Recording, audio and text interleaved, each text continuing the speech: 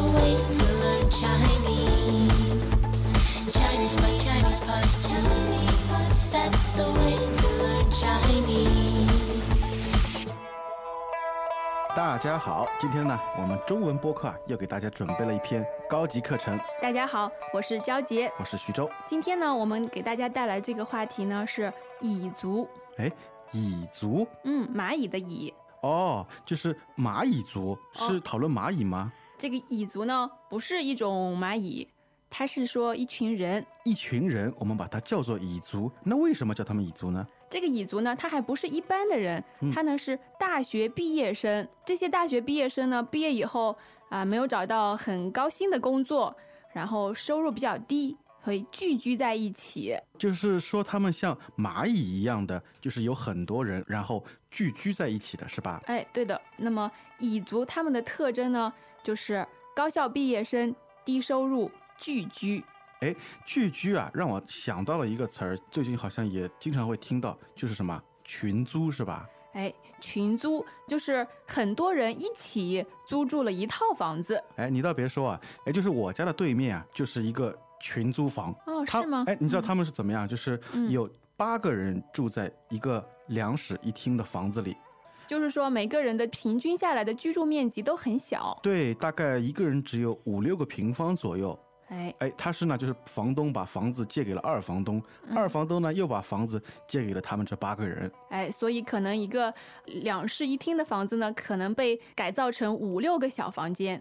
那么这样的房子呢，我们就叫做群租房。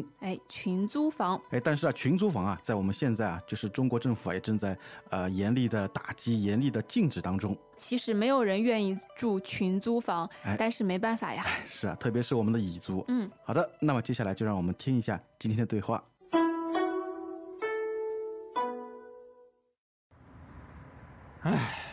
哥们儿，跟你商量个事儿。啥事儿？跟我还客气什么？不是借钱就行啊？不是借钱，是借地方。我女朋友这周末过来，你能不能去隔壁你老乡那儿挤挤？这事儿啊，行。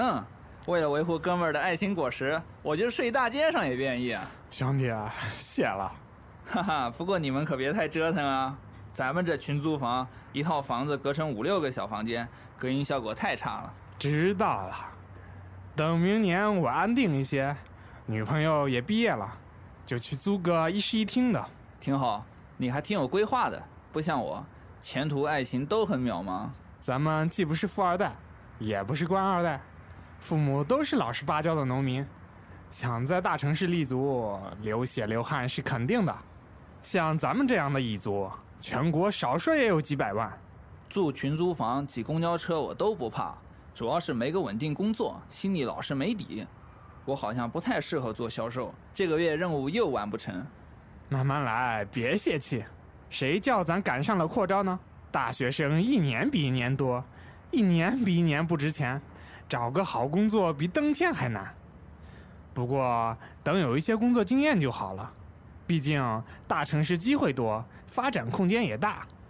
是啊，父母砸锅卖铁供我们读完大学，好不容易毕业了，别说报答父母了，养活自己也成问题。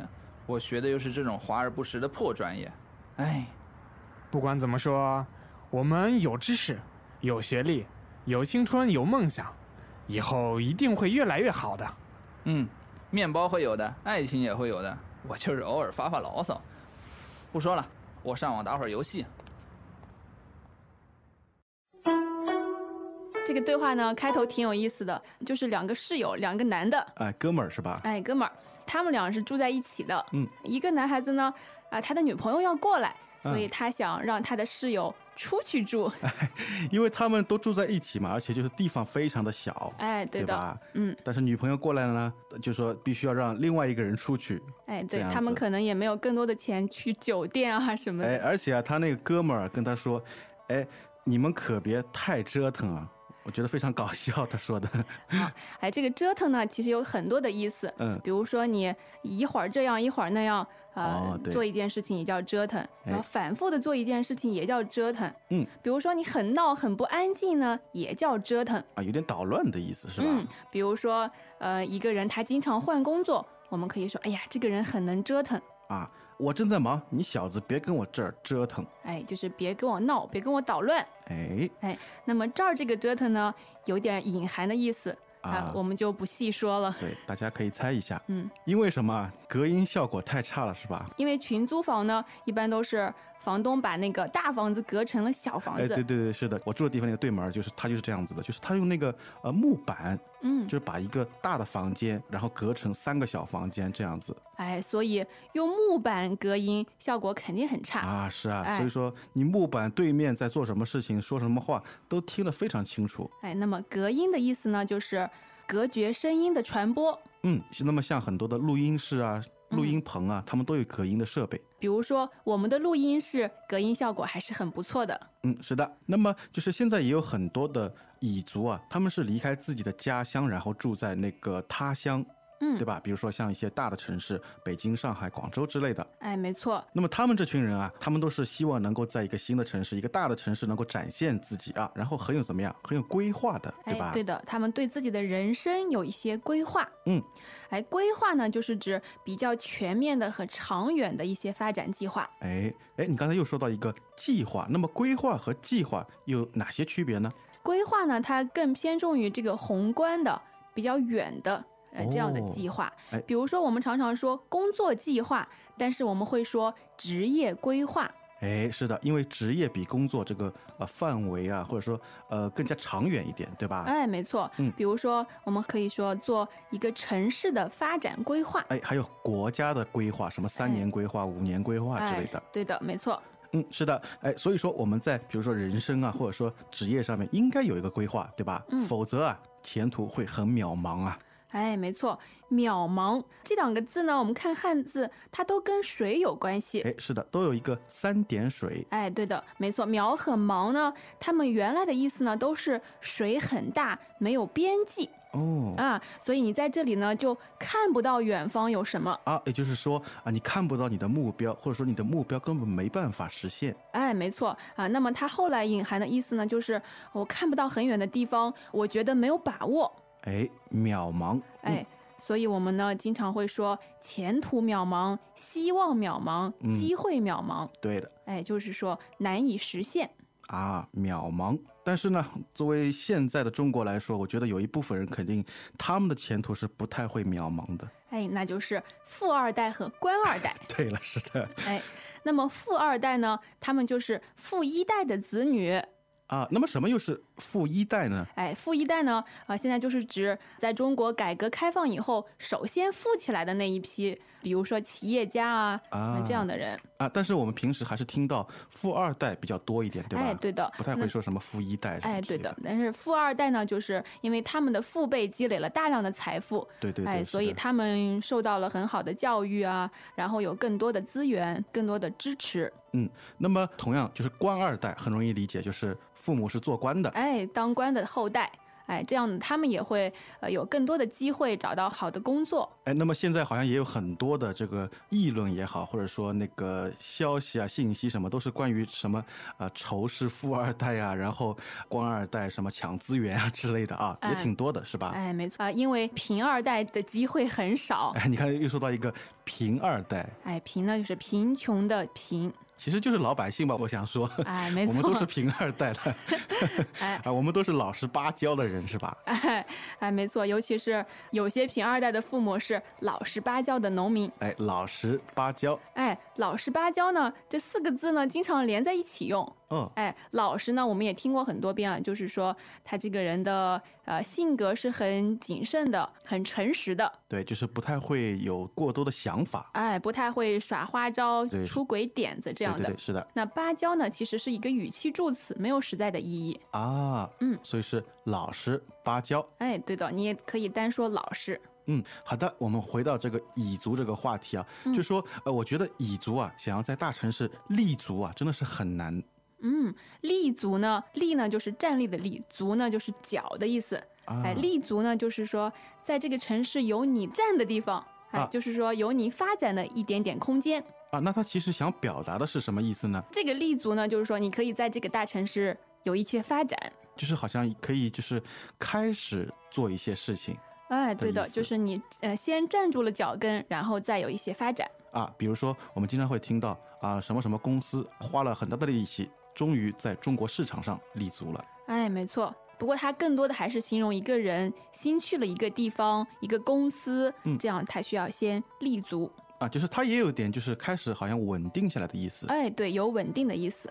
好的。哎，那么在我们对话里啊，我发现啊，我们有一个哥们儿啊，他已经说出来了，就是到底是什么原因，好像导致了现在啊，那么蚁族这个规模那么大？其实有一个原因呢，就是扩招。哎，扩招。哎，扩招呢，就是从1999年开始，中国的大学呢扩大招生范围，简称就是扩招。哎，没错。这样呢，大学生就越来越多了。哎，因为当初好像我记得那个文化大革命刚结束的时候，好像大学生非常非常的少。哎，对的，那会儿大学生非常的值钱。哎，所以说含金量对吧？我们说，哎，没错，非常的高是吧？但是现在好像扩招以后呢，大学生是越来越多。哎，没错，我是2000年上大学的，我们应该算是扩招的第2批吧。我就记得去了学校，好像住的地方都没有了，就是整个大学都在建新房子，来迎接新生。我觉得当时是一个比较大的一个变化啊。哎，没错。哎，那么扩招之后啊，就是和你同年龄的竞争的人数啊是越来越多，所以说有时候你去竞争一个工作啊，感觉真的是比登天还难。哎，没错，扩招以后呢，就是上大学容易了，但是毕业出来找工作就难了。哎，是的，是的。哎，比登天还难。比登天还难呢，是很早以前就有的一个俗语。是的。哎，那么在古人的眼中，登天是几乎不可能的事儿。对，他们觉得就是好像在天上啊，像小鸟一样飞，这是不可能的。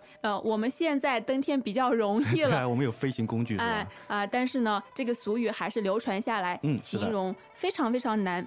就是说登天就已经很难了，结果呢，这件事情比登天还要难。哎，对的。那就是比登天还难。那么不管怎么样，比登天还难，有时候啊还必须要不能泄气。哎，泄气呢，你可以想象，比如说一个篮球，它里面的气没有了，就瘪了。一个足球，一个皮球都是这样的。哎，泄呢就是跑光了，没有了。那么泄气呢，就是可以用来形容人失去了力量和信心。比如说他做事做到一半，哎呀，感觉再做下去没什么意思了。哎，对的，我们说人活一口气嘛，如果你这个气没有了，那么你就没有什么劲头去做事儿了。所以说千万不能泄气。所以鼓励别人的时候，我们也经常说别泄气，再坚持一下。再坚持跑下去，你就是100米的冠军了。别泄气啊。好的。那么我们说这些蚁族啊，他们大部分人啊，就是说父母，因为我们刚才说就是老实巴交的农民，对吧？对。那么他们的子女呢，读大学呢，就是说费用也是非常的高的。哎，没错。所以说呢，有的父母他就是砸锅卖铁。真的是这样，我觉得。对对对，砸锅卖铁呢是一个成语。我们中国有话说是吃饭是最重要的。那么吃饭的这个锅呢，肯定是很必要的，对吧？对，没锅就不能吃饭了。对呀，那么砸锅呢是把锅也给砸了，然后把这些铁卖了。就是，那么这个成语呢，就是比喻把自己所有的东西都拿出来了。把所有的积蓄也好，都付出了。没错，就是形容这些父母的不容易。花了大力气，然后费尽心机啊。没错。那么砸锅卖铁呢，就是可以形容你为了某件事情，把所有的东西都拿出来了。把所有的精力也好，金钱也好，都付出了。比如说，我们举个很不好的例子就比如说有一个人他得了很重的病，那么家里人为了给他治病呢，就要砸锅卖铁。但是有时候就是你砸锅卖铁不一定能够达到你的目的，是吧？是呀。比如说像那个扩招之后有一些大学他们一些专业确实设置的不是很好，对吧？是华而不实。有给人感觉华而不实。华而不实呢，又一个成语，不过这个成语也比较好理解。华呢就是华丽，就是外表看起来很好。不实呢是不实在，就是说外表看上去呢很好，听起来很好，但是一点都不实在。比如说你学了那些工商管理这样的专业，你一个大学毕业生，谁会让你做管理人员呢？对啊。所以这样的专业就是华而不实的专业。就是和他的名字好像搭不上边的，是吧？没错。华而不实。还有呢一些，比如说现在我们买东西看起来包装很漂亮的东西，里面呢实在没什么。就像那个中秋的那个月饼哎，对的对的，月饼礼盒啊，对，然后包装呢非常大一个，打开了里面10层左右的包装啊，对，里面只有发现很小的月饼，非常小的月饼啊，哎，对，真的是华而不实。对，这些东西都可以说是华而不实。谈到月饼，其实刚才我也发了点小的牢骚啊，发牢骚。哎，牢骚呢就是不满的情绪。发牢骚。哎，那么它的动词呢用发。发的意思就是表达。那么发牢骚呢，就是把你那些烦闷不满的情绪表达出来啊。那么发牢骚其实是一个吵架的前奏，是吧？一般来说，其实发牢骚呢，其实也就是一种抱怨吧。一种抱怨。哎，比如说工作太忙了，我也要发牢骚。哎呀，今天又要加班。哎，对，这就是发牢骚。这个就是发牢骚。没错。好的，那么接下来再来听一下今天的对话。 Welcome back to another installment of ChinesePod Trivia. And the question for you is, for what test does ChinesePod offer preparation services for? Is it A, the polygraph, B, the colonoscopy, C, the HSK test, or D, the CAT scan? The CAT scan? Ooh, sorry, that is incorrect. The correct answer is C, the HSK test. That's right, ChinesePod will thoroughly prepare you to pass this rigorous test of proficiency in Chinese. ChinesePod.com/HSK.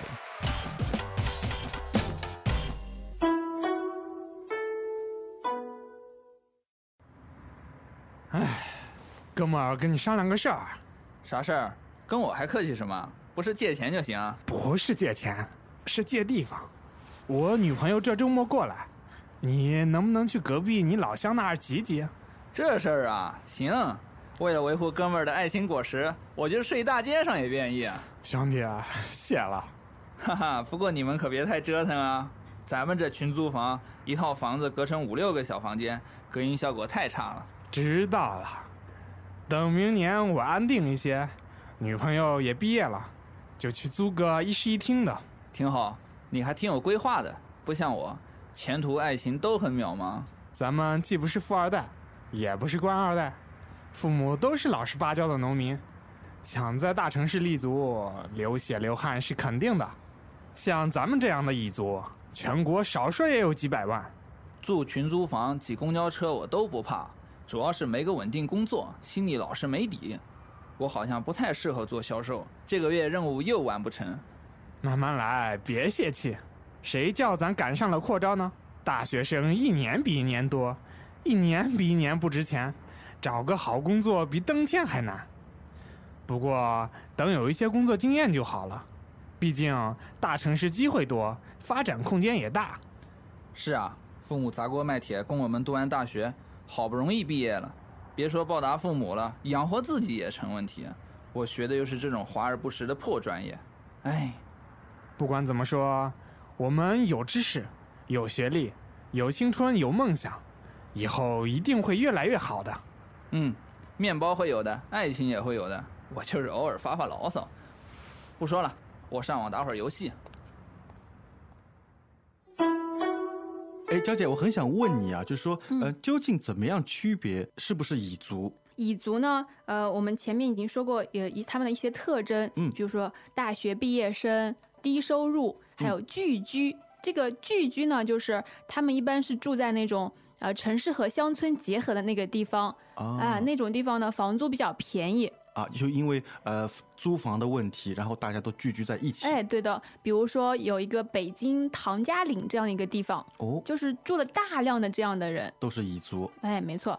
那娇姐，在你的身边有没有蚁族啊？我有一些同学呢，他们也是群租。但是他们还没有形成一个聚居的大量的这样一个地方。